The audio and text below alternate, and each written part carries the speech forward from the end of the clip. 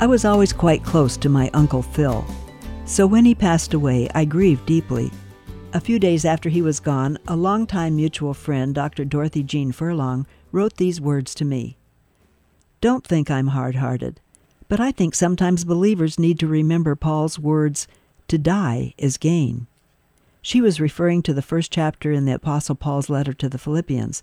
The whole verse says, "For me to live is Christ, and to die is gain." Now don't misunderstand, it's normal to grieve when a friend or relative dies. When Lazarus died, even Jesus wept.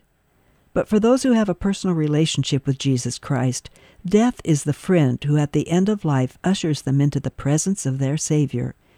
In heaven we will forever be free from pain and suffering. No more tears, no more sorrow. Only the joy of being with Jesus and all of our friends and loved ones who have gone ahead of us into His presence.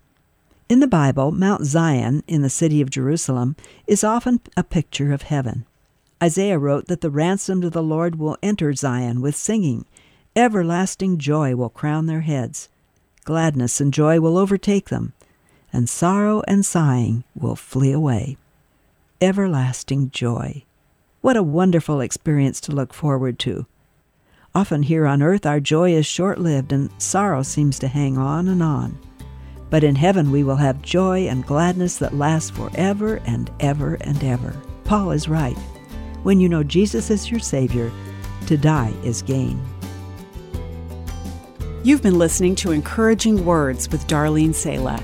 Visit guidelines.org for more.